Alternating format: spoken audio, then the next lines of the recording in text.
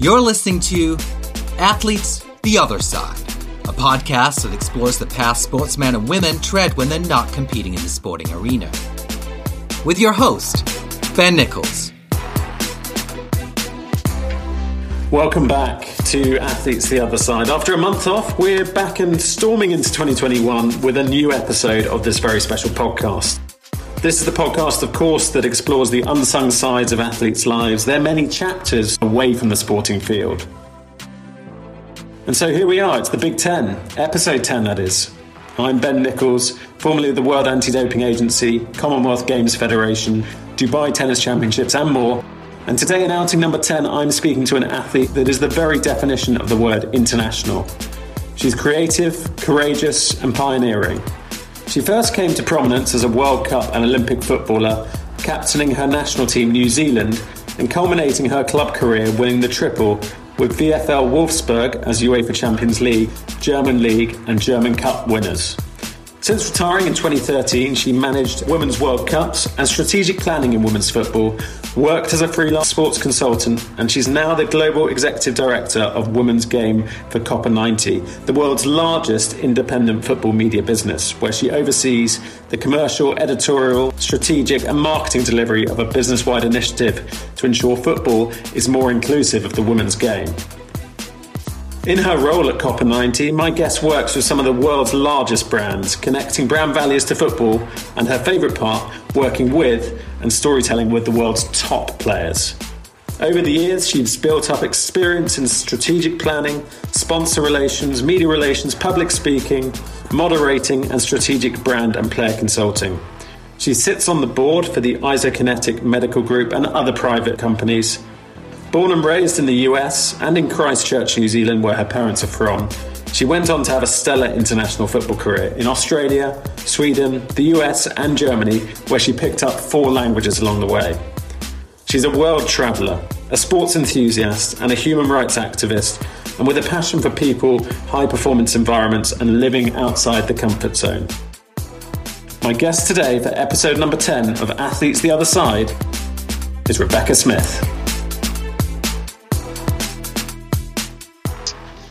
So firstly, Bex, thanks so much for joining us today for episode 10 of Athletes The Other Side.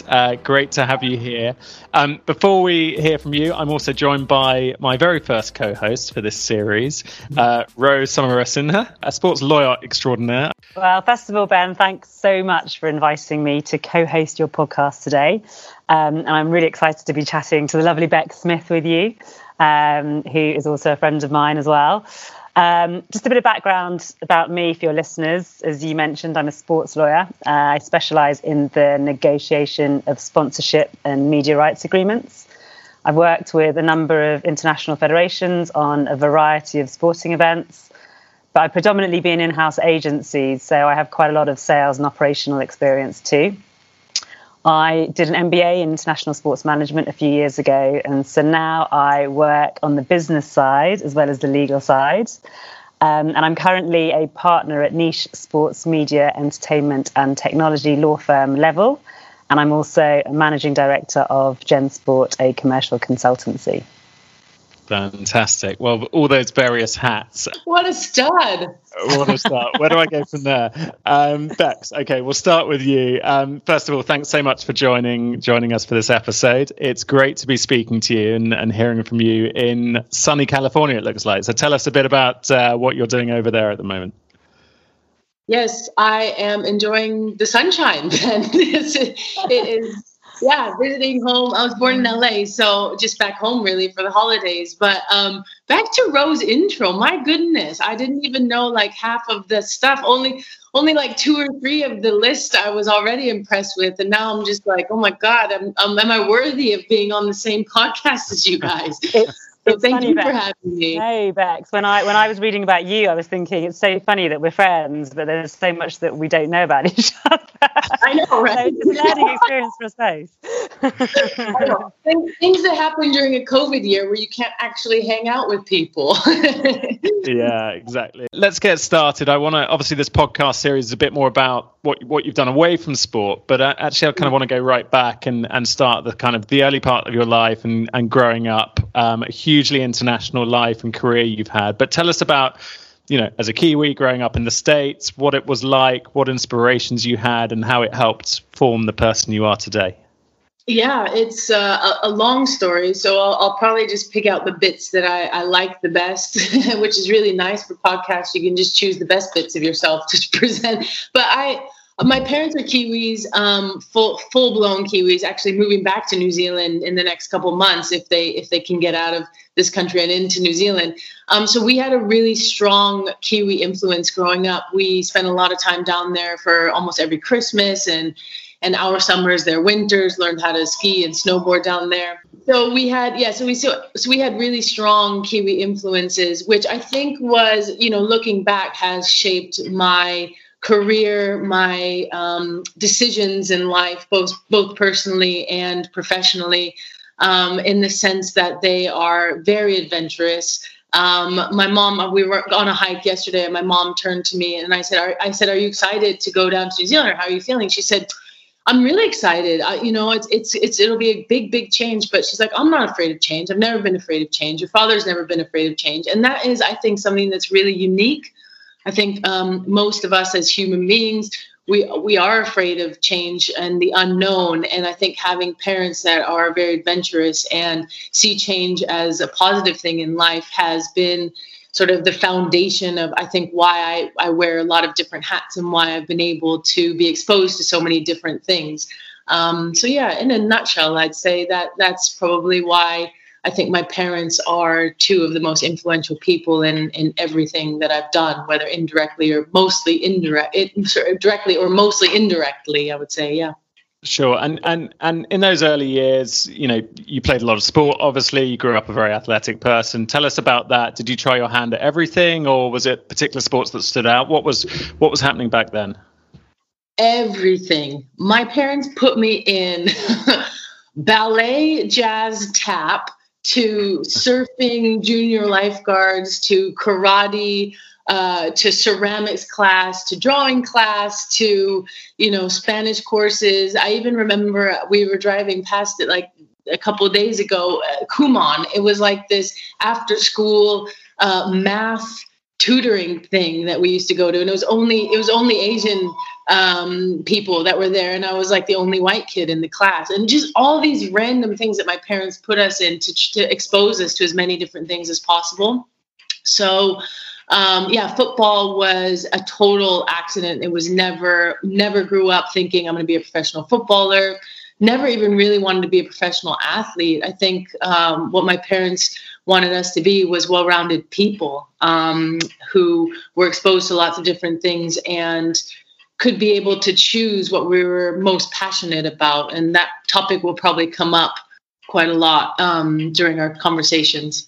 Absolutely. I'm kind of fast tracking here, but you mentioned something there about being kind of exposed to situations that throw you in the deep end, out of that comfort zone, all of those things which make you try different things in life. But in so many ways, I guess so many people out there are they're risk averse. They don't like making mistakes. They're fearful of kind of taking wrong steps. Mm. What's your answer to that? Is it as simple as you need to get out there and try different things and learn your way and make mistakes along your journey? What would you say to people that are playing it safe, I guess?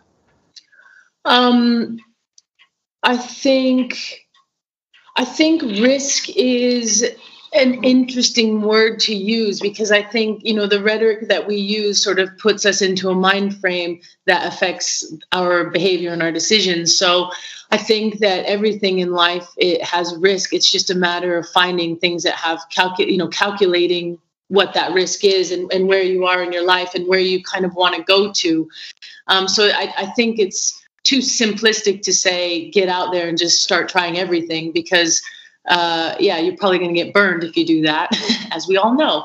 I do definitely think that, my parents definitely have said to me, you should try everything in life once. Since then, they've obviously revised that and said, LSD, acid, probably you don't need that, But basically, that's kind of how we grew up. It's like, just try everything once. I think we've traveled all over the world. And I remember we were in Morocco and we were going through some of the markets, and we looked over and you could see like the sheep's head and the cow brains and the monkey whatevers. And I remember then going into a restaurant and some of that was on the plates. My parents just looked at us and they're like, you're going to have to try it, like try everything once. And you're like, oh God. So I do think that I do think the more you can try more things, you should, because you're going to find out what you like, what you don't like, what works for you, what doesn't work for you. So I would 100% say get out there and do stuff, but obviously in a calculated risk kind of way. And obviously life experiences, we'll come on to this. You've had many, one of them was the career you're perhaps best known for, a career in professional sport, in football, soccer. Tell us about how you got into that, what the highlights were and what you learned as an athlete. I got into soccer, they call it here in America, because I wanted to go to the best college that I could. And I went to a high school that was a college prep high school and really enjoyed academics, really had a strong wish to start my own company, do my own thing. Didn't really know what industry or how I was going to do that, but my parents are entrepreneurs, so it was just sort of like built into me. And so when I was looking at colleges, I was also playing basketball, softball, water polo, and soccer at the time, and surfing for fun. And got offers for scholarships or for, to go on, I can't remember what you call them, but to go check out the colleges basically for a scholarship offer for basketball, water polo, and soccer, because I didn't really want to play softball in college. And the schools that I had gotten into and then could potentially get scholarships were Yale, Duke, Princeton, Stanford, one more, I can't remember what it was.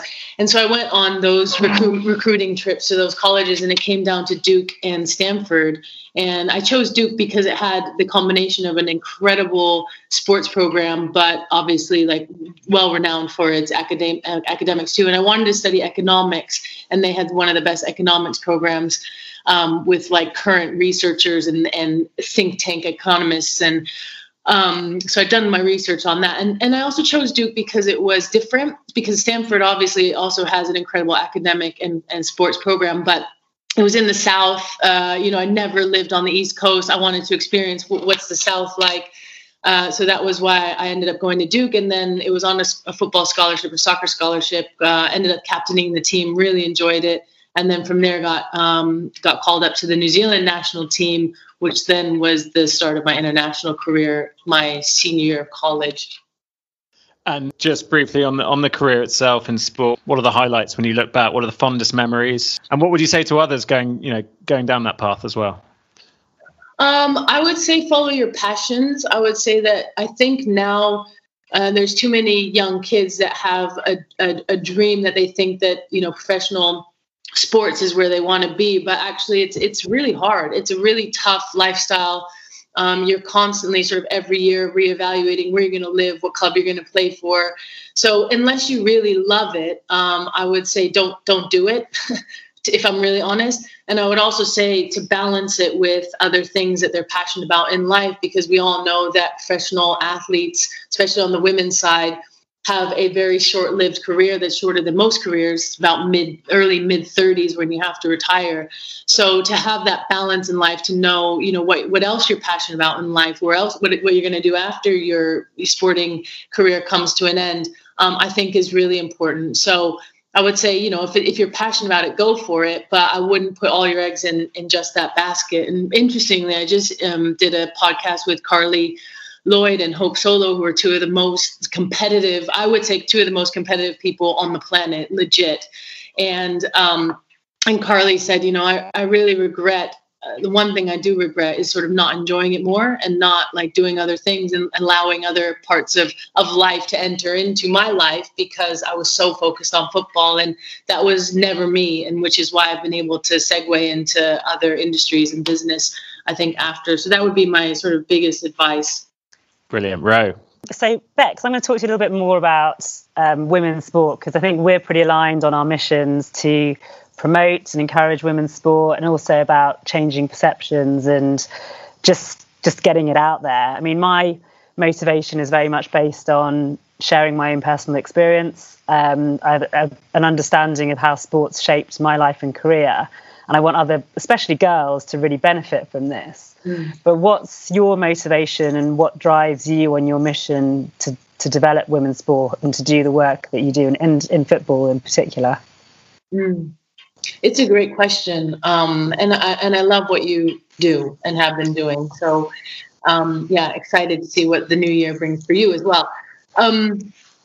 I think for me, it's not about women and it's not about football or sports. It's for me really about, and this is going to sound hokey and forgive me, but I do believe that, in trying to make the world a better place. And I think that the things that I've seen through football in my career, and that is as a player and also, working in the game at the top level of governance and for example, hosting an under-17 girls tournament in Jordan in the middle of the Middle East and seeing sort of how that opened up dialogue, conversations, different types of stories, and allowed women and young girls in particular to be seen in a totally different way that was more inclusive, that was more diverse, not just for Jordan, but the whole of the Middle East. I think that power of football is absolutely incredible. And that was what kept me in football after I left FIFA, was how do we get these stories out there that are not just about like improving the lives of girls, but I think improving the lives of boys and men as well, because I genuinely think that if we live in a world that is more inclusive and diverse and celebratory for everybody, then we're all going to be better as a human race. And that's why I try to use women's sports, women's soccer, female footballers as a tool, or let's say a vehicle, to open those doors and start those conversations to shift perception, which I hope, which I believe, will shift us all forward as a human race. No, I mean, I love that when you say we're trying to make the world a better place, because I mean, we've talked quite a lot about governance and our feelings about how we want to make change and perhaps also doing things in a different way. But I completely agree with you. I mean, it's sport does so much more than it's so much more than just an entertainment. It's the social issues it addresses. You talked about different countries, but even back home in the US for you and in the UK, the things that sport can do and just the health manifesto, all of these elements, it's really, really powerful. And I think you're right, getting the stories out there however we can, but certainly trying to attract those groups that are perhaps more minorities in what we're doing. Yeah, it's a really good point, Ro, because like I said, it's not about women in particular. I think women that's what I know best, because that's what I come from. So that's where I feel like I have the most credibility to be able to talk authentically, credibly, and really be able to influence and shift using women's. But you're right. It's, what's going on with Black Lives Matter is not a new issue in this country. And I went to Duke and I saw, segregation for 4 years when I was in college. And it just blew my mind that it's still, the racism there was so strong. And so I think that you're right. If you can open doors for women, that means that there's more doors that open for Blacks, for different people that look different from those stories that are the ones that we typically see in media and storytelling. So you're right. It isn't just about women. Yeah, I mean, and it's also the first step. I think we've talked a lot about diversity issues, and certainly the women's conversation's been a lot more talked about, and we've been talking about that for a few years, and it's quite accepted now. And hopefully that same element will happen to the sort of the minorities, the Black Lives Matter movement, but all minorities really. But then also there are other groups as well. Diversity isn't just taking one group at a time and addressing it. Actually, it's how do we make it acceptable for everyone at the same time as quickly as possible. Yeah. But no, I love that. And hopefully we can just say sports soon and not women's sport and men's sport. Yeah, I know. You know what? When I went to Germany, when I moved there, it was my first professional contract. They don't call the women's game Fußball. They call it Frauenfußball. So they said to women's football, Frauen is women. So they said to me, they were like, so do you play Frauenfußball? Do you play women's football? And I was like, no, I play football. Like, it was so bizarre that it was like, it was named something completely different, and you couldn't call it foosball because foosball was only for men. It's just, it was so clearly delineated. And I find that's, again, back to Ben's first question, that the rhetoric that we use, the words that we choose, the way that we tell stories, it all influences how we perceive different things. And definitely, at least in Germany, it was a completely different sport, which I found bizarre. Would just on that point, you mentioned the kind of cultural differences, which obviously, they are different all across the world. I guess, if you take football or soccer, my kind of basic impression of it is in North America, it's much more instilled in the culture, and it has been for a long time, that women and men play soccer than it is in somewhere like the UK, where it's just, culturally ingrained as a kind of pastime. And I guess it's just evolved differently. Those barriers perhaps are starting to shift in the UK, I guess, finally, but it's way behind the US, where it's just much more accepted. And perhaps the women's team, I don't know the stats, but they've been equally, if not more successful than the men's team over the years at World Cup. So that all helps. But you've obviously had that, views from both sides of the pond. What's your take on that? I think, one more example, I think, we're starting to see newspapers and things, in the UK address women's sport a bit better. The Telegraph of all newspapers, which is a pretty conservative newspaper, has actually got a women's sports section. So things are starting to happen.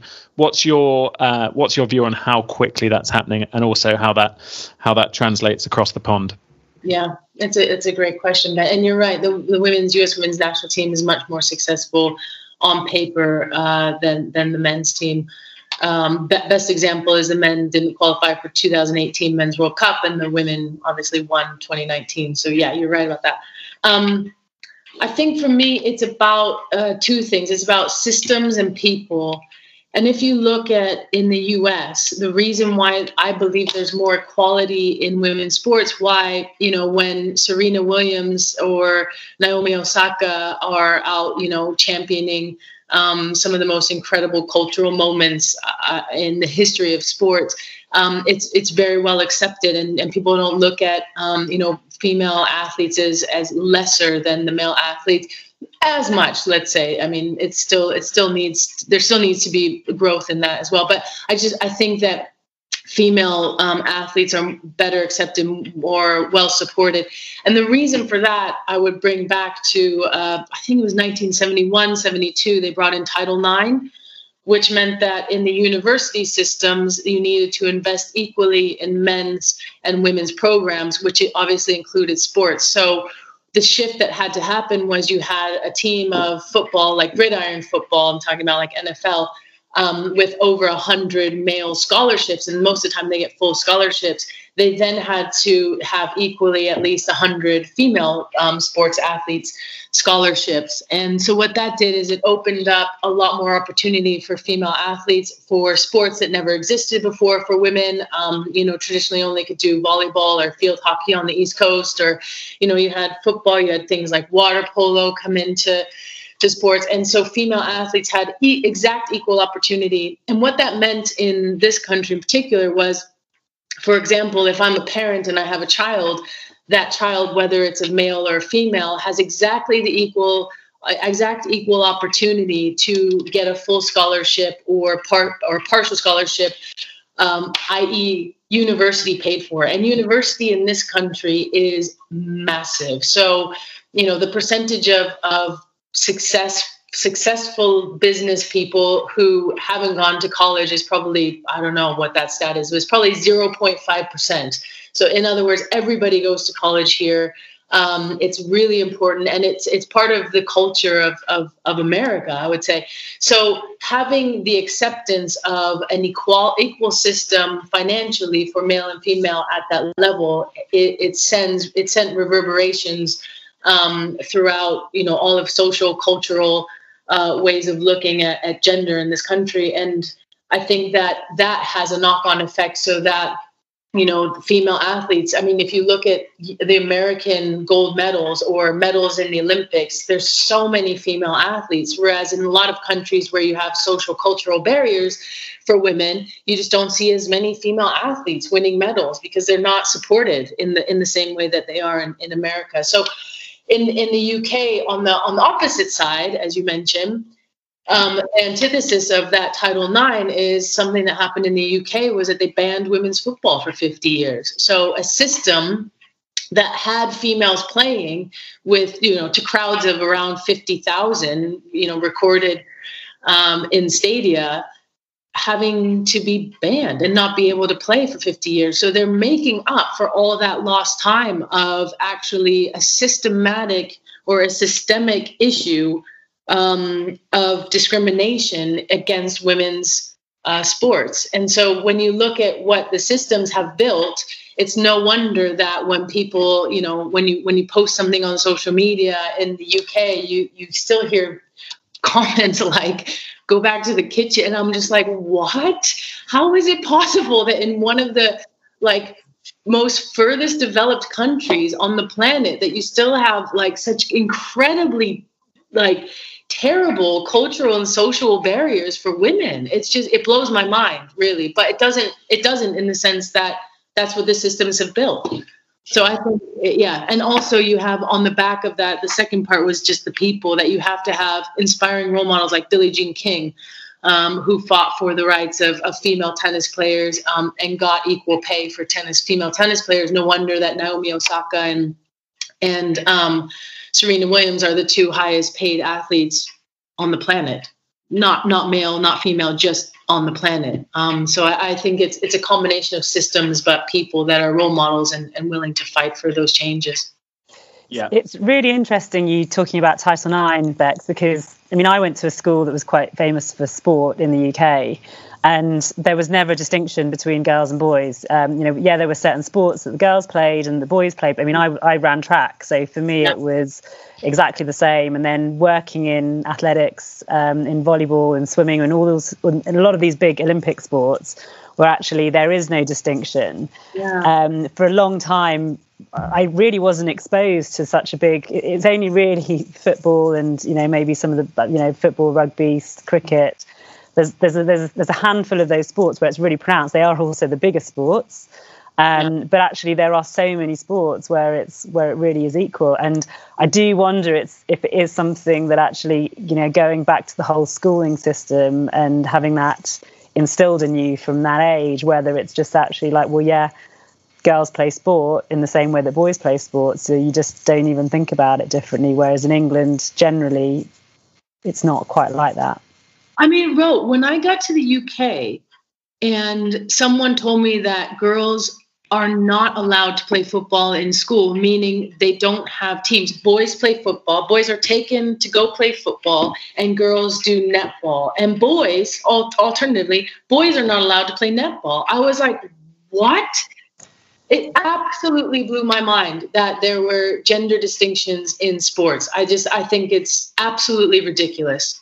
Absolutely ridiculous. And it creates these stereotypes, because I still, I played a lot of netball and I loved playing mixed netball. It was a bit scary at times, but so many guys would, this was, we're talking 20 years ago, but so many guys would be like, well, I don't know about playing netball because of the association with that, because what people will say, and it's so ridiculous, because it's a really great fast sport. Why is it any different to a lot of the other sports we play? It's just because girls play it at school.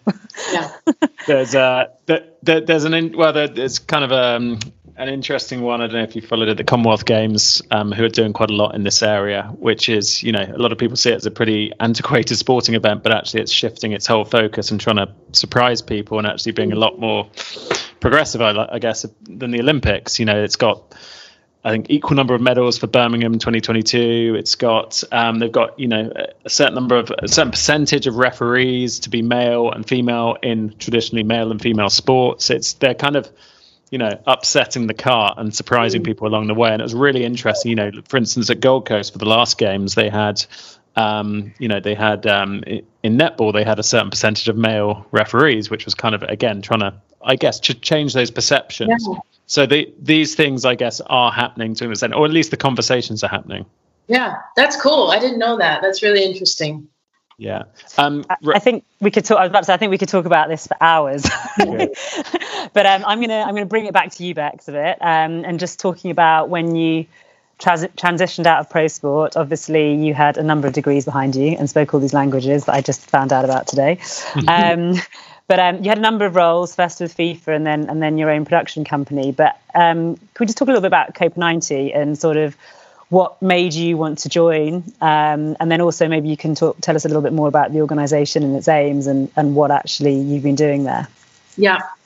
I got introduced to Copa90 from Abby Wambach, who was, at the time, the number one international goal scorer across men or women in all of football. And she was a friend of mine since 2007, I think. And through my production company, or it's a joint production company with my sister and some of her friends, actually, who happen to be really kick-ass people in the film and TV and production industry, we were trying to do a project with her and get her story out because it's fascinating. And she introduced me to Tom Thirlwall, who's the CEO of Copa90, because he had approached her proactively saying that he wanted his company and the platform to be more inclusive and more diverse. Because it was a 91% male audience. Most of their content was men's football. And he admitted that they just didn't know enough about the women's game to properly get into it. And so, and that, that's like the first barrier that I think women's sports faces, is that people who are in decision-making positions often don't have the humility and the, quite frankly, intelligence just to be able to admit that there's a gap and there's a hole. And so I personally really appreciated that and I still do, in Tom's character as who he is as a person. And it wasn't just him, obviously, it was the management team behind him as well. But to recognize that there was an issue and they wanted to readdress that inequality.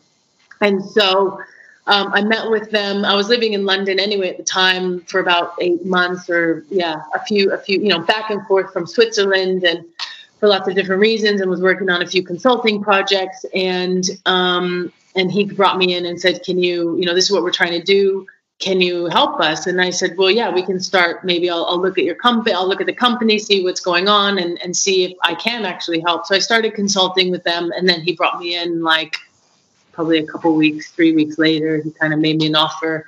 And since then I was working with them to sort of help build their women's football side of the game and come up with a proposition of why are we doing this? What is our belief in football? Where do we sit in the overall scheme of things?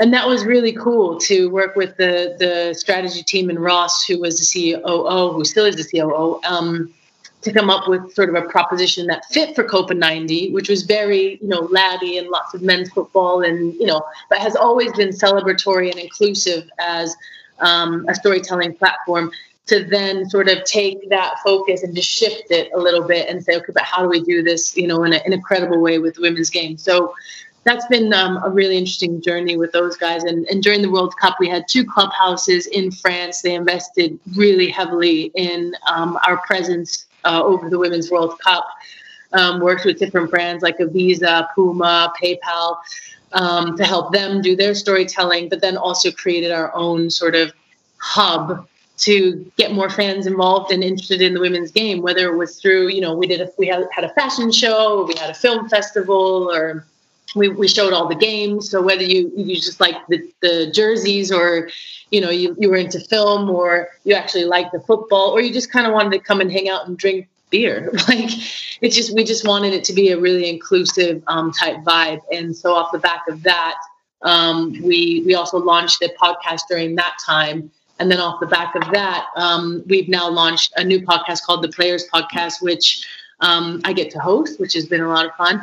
But that was, from the vision of sort of us, and the management team figuring out how we wanted to really make shifts in the women's game, in football, I would say, more than just women's football. Short, semi-short answer, but there's a lot more to it. But that's probably the highlights. Yeah. I was going to come on to some of the other hats you wear, like Rome, many hats, which is fantastic. I guess podcast being one of them. Tell us a little bit about what it means to you to be involved in the podcast, and also kind of how you see, as a fellow podcaster, how you see the industry going, because there's a lot of people listening to them. Maybe COVID has helped that, or maybe some say actually it hasn't, because people listen in their cars and they're not commuting as much this year. So, but a lot of people are it's almost like an antidote. I see it as a medium, kind of an antidote to, the 140 characters we see on social media. It's long, it's pensive, it's thoughtful, it's educated. Hopefully, it's it's all those things which we which we like and we miss from the social media age. So tell us your views on podcasting and how much enjoyment you've got out of it as well. Yeah.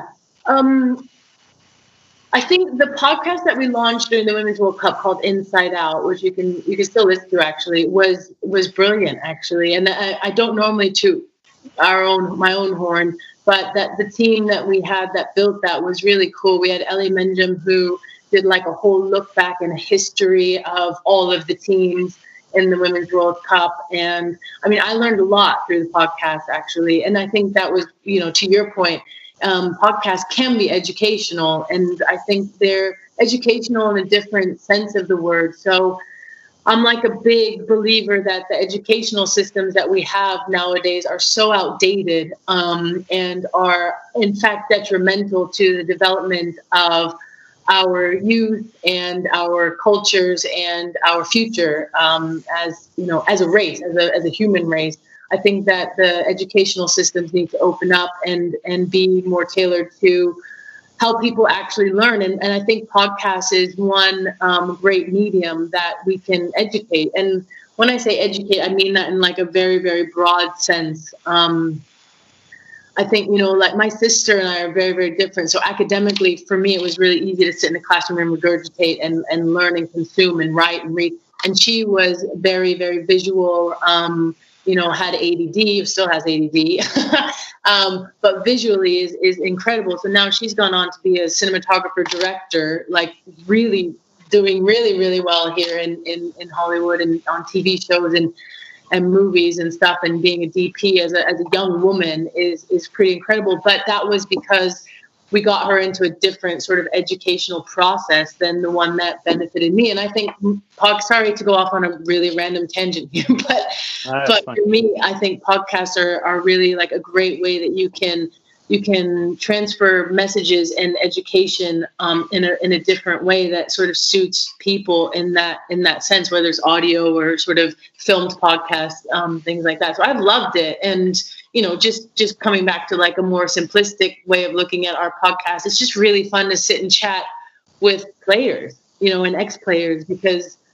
that's what I used to do all the time as a player. 11 years, all you did was sit and chat. And I think that if people had better insight into what's going on for players, around players, on the pitch, off the pitch, you can't really help but fall in love with the sport, because they are some of the best role models, people, storytellers, I think, on the planet, not just, footballers on the pitch. So, but obviously I'm very biased, Ben.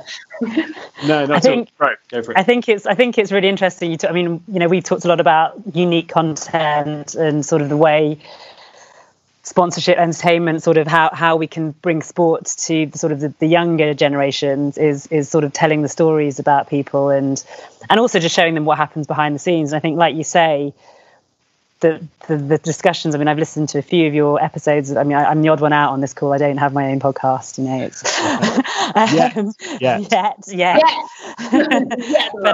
but no, having listened to it, it's and actually, and even like Ben, you give something that people put on the televisions and watch sport, or they go to a stadium and they see it, but they don't have a clue what happens behind it half the time. And or even if you've played sport at school, and even if you've played it to a relatively high level in terms of sort of junior levels, you still don't really understand the hours that go into it, sort of the downtime. Actually, there's a lot of just sitting around not doing much, and recovering, and just all of those other things. I think it's really interesting. And now with this new medium, it's not just an Instagram snapshot of that or a 2-minute piece of content, which is also useful in spreading the message, but it's actually more of a deep dive and sort of really telling people the reality of what it is being an athlete or a player, which, it isn't easy. Like you say, you've got to really love it and really understand that it's, you're giving your life to it. So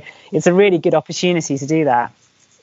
I agree. And one of the things that I think I've always been interested in, obviously, is education, as per my rant earlier. But one of the things that I think that athletes have is transferable skills into the business world. And this is relevant for Ben, for your podcast, obviously. But, the resilience that we have at trying to be on the top, at the absolute sort of like you're in the top 1% of people that are doing your skill on the planet, but to be able to stay there over time, you need an incredible skill set and behavioral skill set of resilience, of goal setting, of motivation, of mindset, and all of those things I think are skills and tools that you can actually teach and transfer into business. And I think that is, for me, the most interesting part of the player stuff. So we don't get into as much of it as I would love to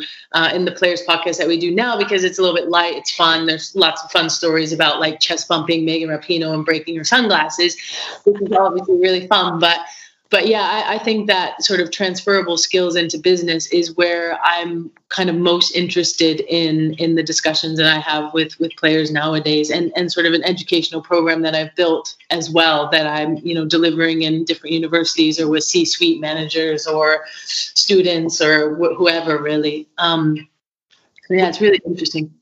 Great. Without kind of wanting this to be a podcast about podcasting, I just want to kind of dive into a topic, because it's come up as I've spoken to some guests. I spoke to Christian Taylor recently, and from World of Athletics, and he had a fantastic discussion with him about this and kind of the social media age and all its problems, and we were having a bit of a rant about it. But anyway, podcasting, it seems to me, and I touched on it, it seems to be a bit of an antidote, because it's long form.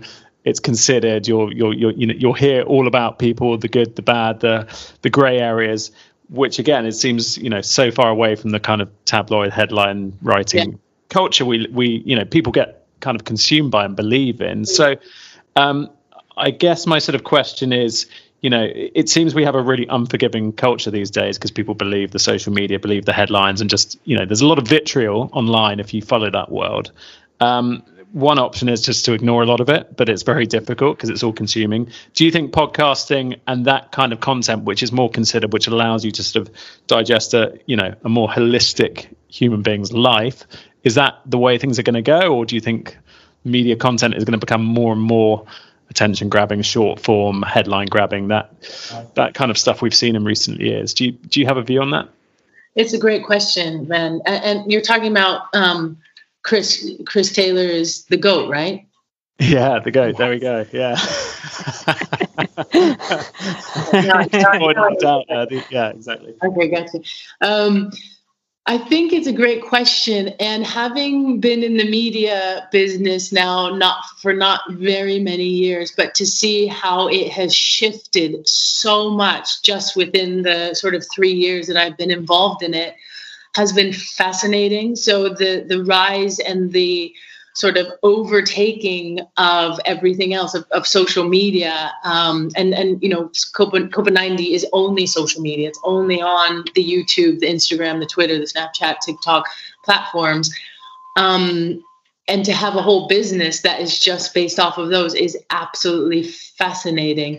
What I don't think is going to happen, everybody says print is going to die completely, but, I still read books. And I think a lot of people still read books. I think that we started out with radio. The television came in. Everyone said radio is going to die. Radio, tapered a bit and probably did die a little bit. But now we've come back and had sort of a rebirth of what I would call sort of a second version or another version of radio, right? So I just think that we, as humans, we're all very different. And going back to the education, everybody learns differently. Everybody has different preferences. So some people really like the social media short clips. But what I think is happening is some people we try to predict and say, well, that's going to die. We're very extreme, right? That's going to die and that's going to take over the world. But actually, an example of that is when people said social media is here. Well, now we're seeing that attention spans are only 4 seconds. So if your clips are longer than 4 seconds and you haven't captured them, they're going to die. Well, we saw at Copa 90 when we did our Derby days, especially the one from South America. That was such an incredible Derby days. It was an hour-long piece of content on YouTube, and we had a retention rate that was ridiculously high. So I think good content is good content. It doesn't matter if you consume it on a podcast or on radio or TV or social media. If it's good and quality, then I think that people will follow and consume on all of the different ways that we can follow and consume. So I don't believe that, one type of the industry is going to die out and the other is going to take over. I just think that it becomes more and more diverse every single day, and how it's consumed is constantly changing. And that's the part that I just find fascinating to try to keep up with. Yeah, it's I have enjoyed the podcast. Sorry, Ben. Yeah, I've really enjoyed it. I was going to say it's really tough to keep up with it. It's changing at the rate of, by the day. So, Ro, anything else from you? And I'll go on to a final topic. No, go for it.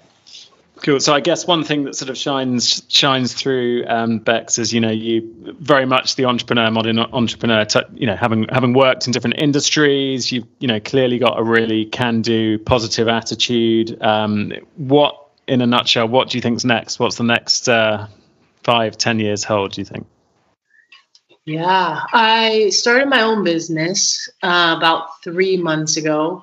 So I'm still working with the Copa guys, but I've taken on a couple other clients and just looking to build that out, which has been a lot of fun. I think for me, it's been really good to be involved in lots of different industries, Sorry, my parents have grandfather clocks, multiple grandfather clocks. But I'm sure you've been hearing the entire time with the ticking. I forget because we grew up with these grandfather clocks. So and they're still there. I'll tell you what time it is in a second. Hold on. Yeah. So what? I don't even know what I was talking about. Entrepreneur. Right. The next thing. Spending more time with my family, hopefully, is one. And secondly, I've really enjoyed learning different industries so that I feel like I have a more holistic view of how to run a business. So it doesn't matter sort of what industry you're in, understanding the media, the marketing side, the legal side even. Like I said, Ro and I are good friends. So that's been interesting learning, from someone like her. The media side, obviously, the sports side I kind of had, and governance. So I think, that has enabled me to be able to feel more confident now, to be able to launch something that I can call my own, but also be able to build with people that I think, kind of are kick-ass rock stars in their own right as well. So I'm looking to build out that business, and hopefully travel more when things open up. Spend time with my fam, and probably do more podcasts like these ones, Ben. Just on the point of your consultancy, I think obviously I'm in a similar place to you, having just gone a little bit ahead of you, like a year or so. But I think I almost feel like we are entering the age of the consultant, and even before COVID, sort of just that flexibility to really do the projects that you really want to do. I mean, I think when you're working in an organization, you're really at the behest of their goals and ideals. And we've talked a lot about sort of the meaning behind what we do and why we want to do it. And actually the great thing about the Age of the Consultant, and why, you know, we joke about how much, you know, all of us do, but it's because it really gives you the opportunity to sort of pursue what you love and what you feel strongly about, while doing still the things that you're really good at alongside it. Definitely. And it is like, I think that's why I left FIFA in the end, was because it just didn't have the same values as I did. You know, you think you can go to a place where you can make the biggest change, must be at the very top of the game. But then you start to peek under the covers and you see what's really going on. And you realize, like, these are not my people. These are not the values that I have. But that sort of solidified the values that I do have. And I think it's really hard to find another business, well, at least for me, because I have like quite strong values that really can incorporate all of the things that I want to accomplish. And then I feel like I'm giving everything that I possibly have. You know, unless I got to the point where it's like, I need to do all the things that I want to do and utilize all the skills that I have, because I've accumulated, like you said, so many from different parts of business that now I want to sort of pull it all together. And a big part of my business moving forward is going to be better support to players. Because that's what I know. And I do think that, you know, if we can do that, there's some of the best human beings out there right now, with some of the best values and best skill sets that, you know, if we can give them better support, then I think we can sort of build a team that can help change the world.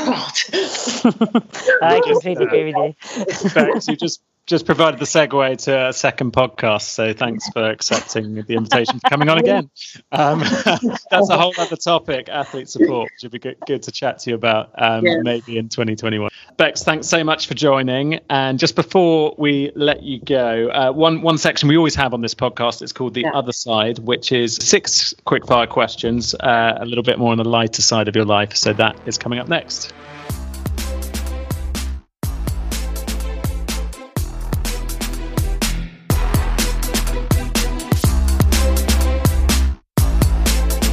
You're listening to Athletes, The Other Side. Welcome back. Bex, we've got 6 quick fire questions, as I mentioned, for you.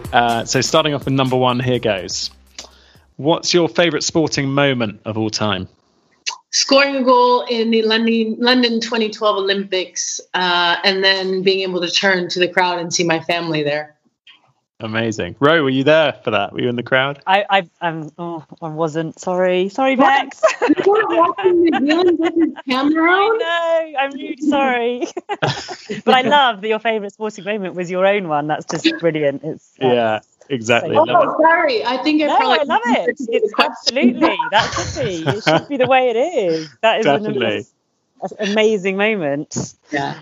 Definitely. All right. Number 2, your favourite other side or non-sporting moment from life? Probably either graduating from my MBA, with my Master in Business, because that was a year and a half of like grueling studying, reading, training 2 times a day, and then driving to the college, and then coming home, training, and then like falling asleep with books on my chest for about a year and a half. So I was really quite proud that I stuck it out, and I'm so glad I did. So that's probably that one. Or when I was organizing the Women's World Cup in 2015 in Canada and standing on pitch side, so no longer on the pitch, watching the final and sort of looking around at a crowd of, you know, over 50,000 people, realizing that I had sort of pulled together or been a big part of a team that had pulled together a tournament that was massively successful from the other side of the white line. Amazing. Changing tack a bit, what book are you currently reading? You mentioned you like books. Oh my God, I love books. The problem is like they just keep piling up lately because I don't have time to read them. I keep buying them. I'm actually reading 3 books. I brought all 3 of them home because I sort of pick up and put down depending on the mood I'm in. But I have Breaking the Habit of Being Yourself by Dr. Joe Dispenza. He's absolutely fantastic. So he uses quantum physics to explain how we can change our behaviors and who we are. Unbelievable. Mind-blowing. Another one is Sapiens.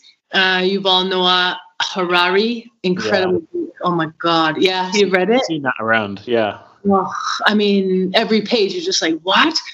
And then another one that I found last year that I'm still in the middle of is How to Find a Black Cat in a Dark Room by Jacob Burak.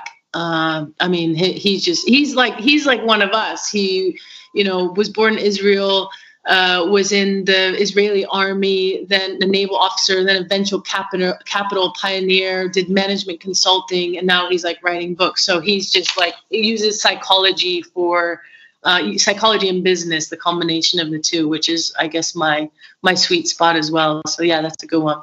And Ro, have you read any of those books? Are you reading something different? No, I've actually, Breaking the Habit is actually on my list of things to read. I'm reading one called The Choice at the moment by Edith Eger, which is brilliant.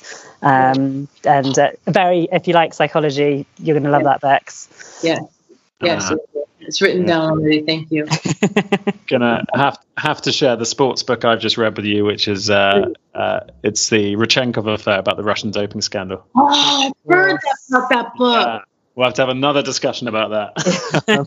Should we start a book club, guys? We do a book club, like off the book club. Yeah. Question 4: one surprising fact people might not know about you. Yeah, that's a hard one. I would say, you know what? A simple answer to that is it depends on where the person has met me. Because if they've met me and see me as a footballer, they probably don't know that I have like a postgrad in psychology and I'm super into that. Or if they know me as a footballer, they probably don't know that I actually just wanted to be a surfer rather than a footballer. Or, if they met me at FIFA, they probably think, and they know me as a player, they probably think I'm probably not that intelligent because I think the what would you say? The perception of footballers at FIFA was that they're not very bright. They obviously didn't know very many female footballers or the right male footballers because it's absolute false perception. So yeah, I'd say it depends on like where they've met me. Just not knowing that I wear like 1,000 different hats. In which lifetime? Okay, penultimate question. Best piece of advice you've ever received or given? My parents, like in their own way, the golden rule, sort of treat other people as you want to be treated. I think just be kind. It's so underrated, but I think that's something I've always tried to live by. And another one was one I learned in Germany. It's man sieht sich immer zweimal im Leben, which means you always see people 2 times in life. Which my interpretation of that is don't be an asshole. Yeah. If you see people on your way up, you're going to see them on your way down and vice versa. And it's just, be as good a human as you possibly can. I mean, we should all like learn a little bit more humility, right? And I guess all of these are sort of related to the one thing that my parents always said to me, which is just follow your passion. Yeah. Okay, last question. A bit of a cliche, but your top 3 dinner party guests.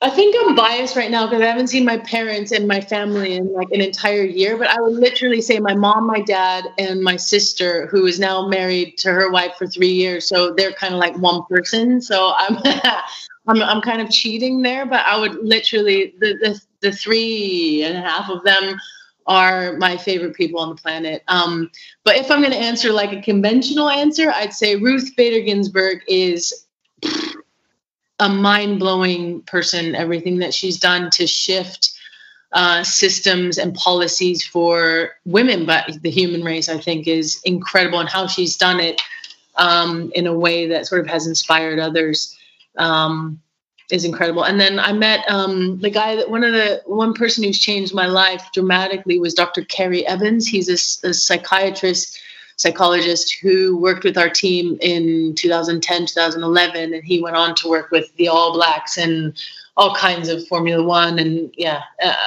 managers, people that own a lot of stuff on this planet. And how he helped explain sort of how powerful the mind is, I thought was fascinating, which was the reason why I went and got my postgrad in psychology.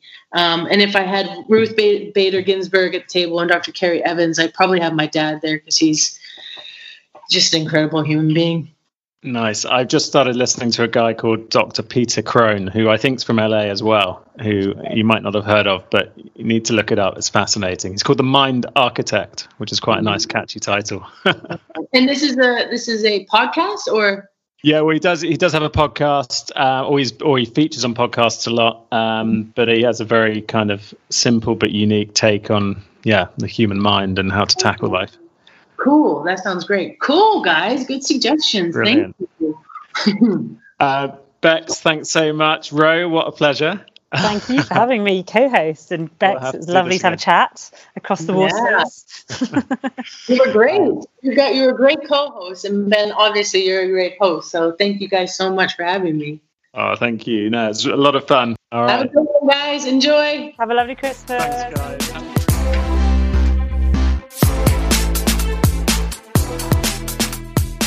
If you've enjoyed this first episode of 2021 and want to see what else is to come, then don't forget to subscribe, which you can do at Apple Podcasts, Spotify, or Google Podcasts. Whilst you're there, leave us a review, and don't forget to follow the podcast on Twitter and Instagram at AthletesTOS. And so in the meantime, keep well this year, keep listening, and goodbye for now.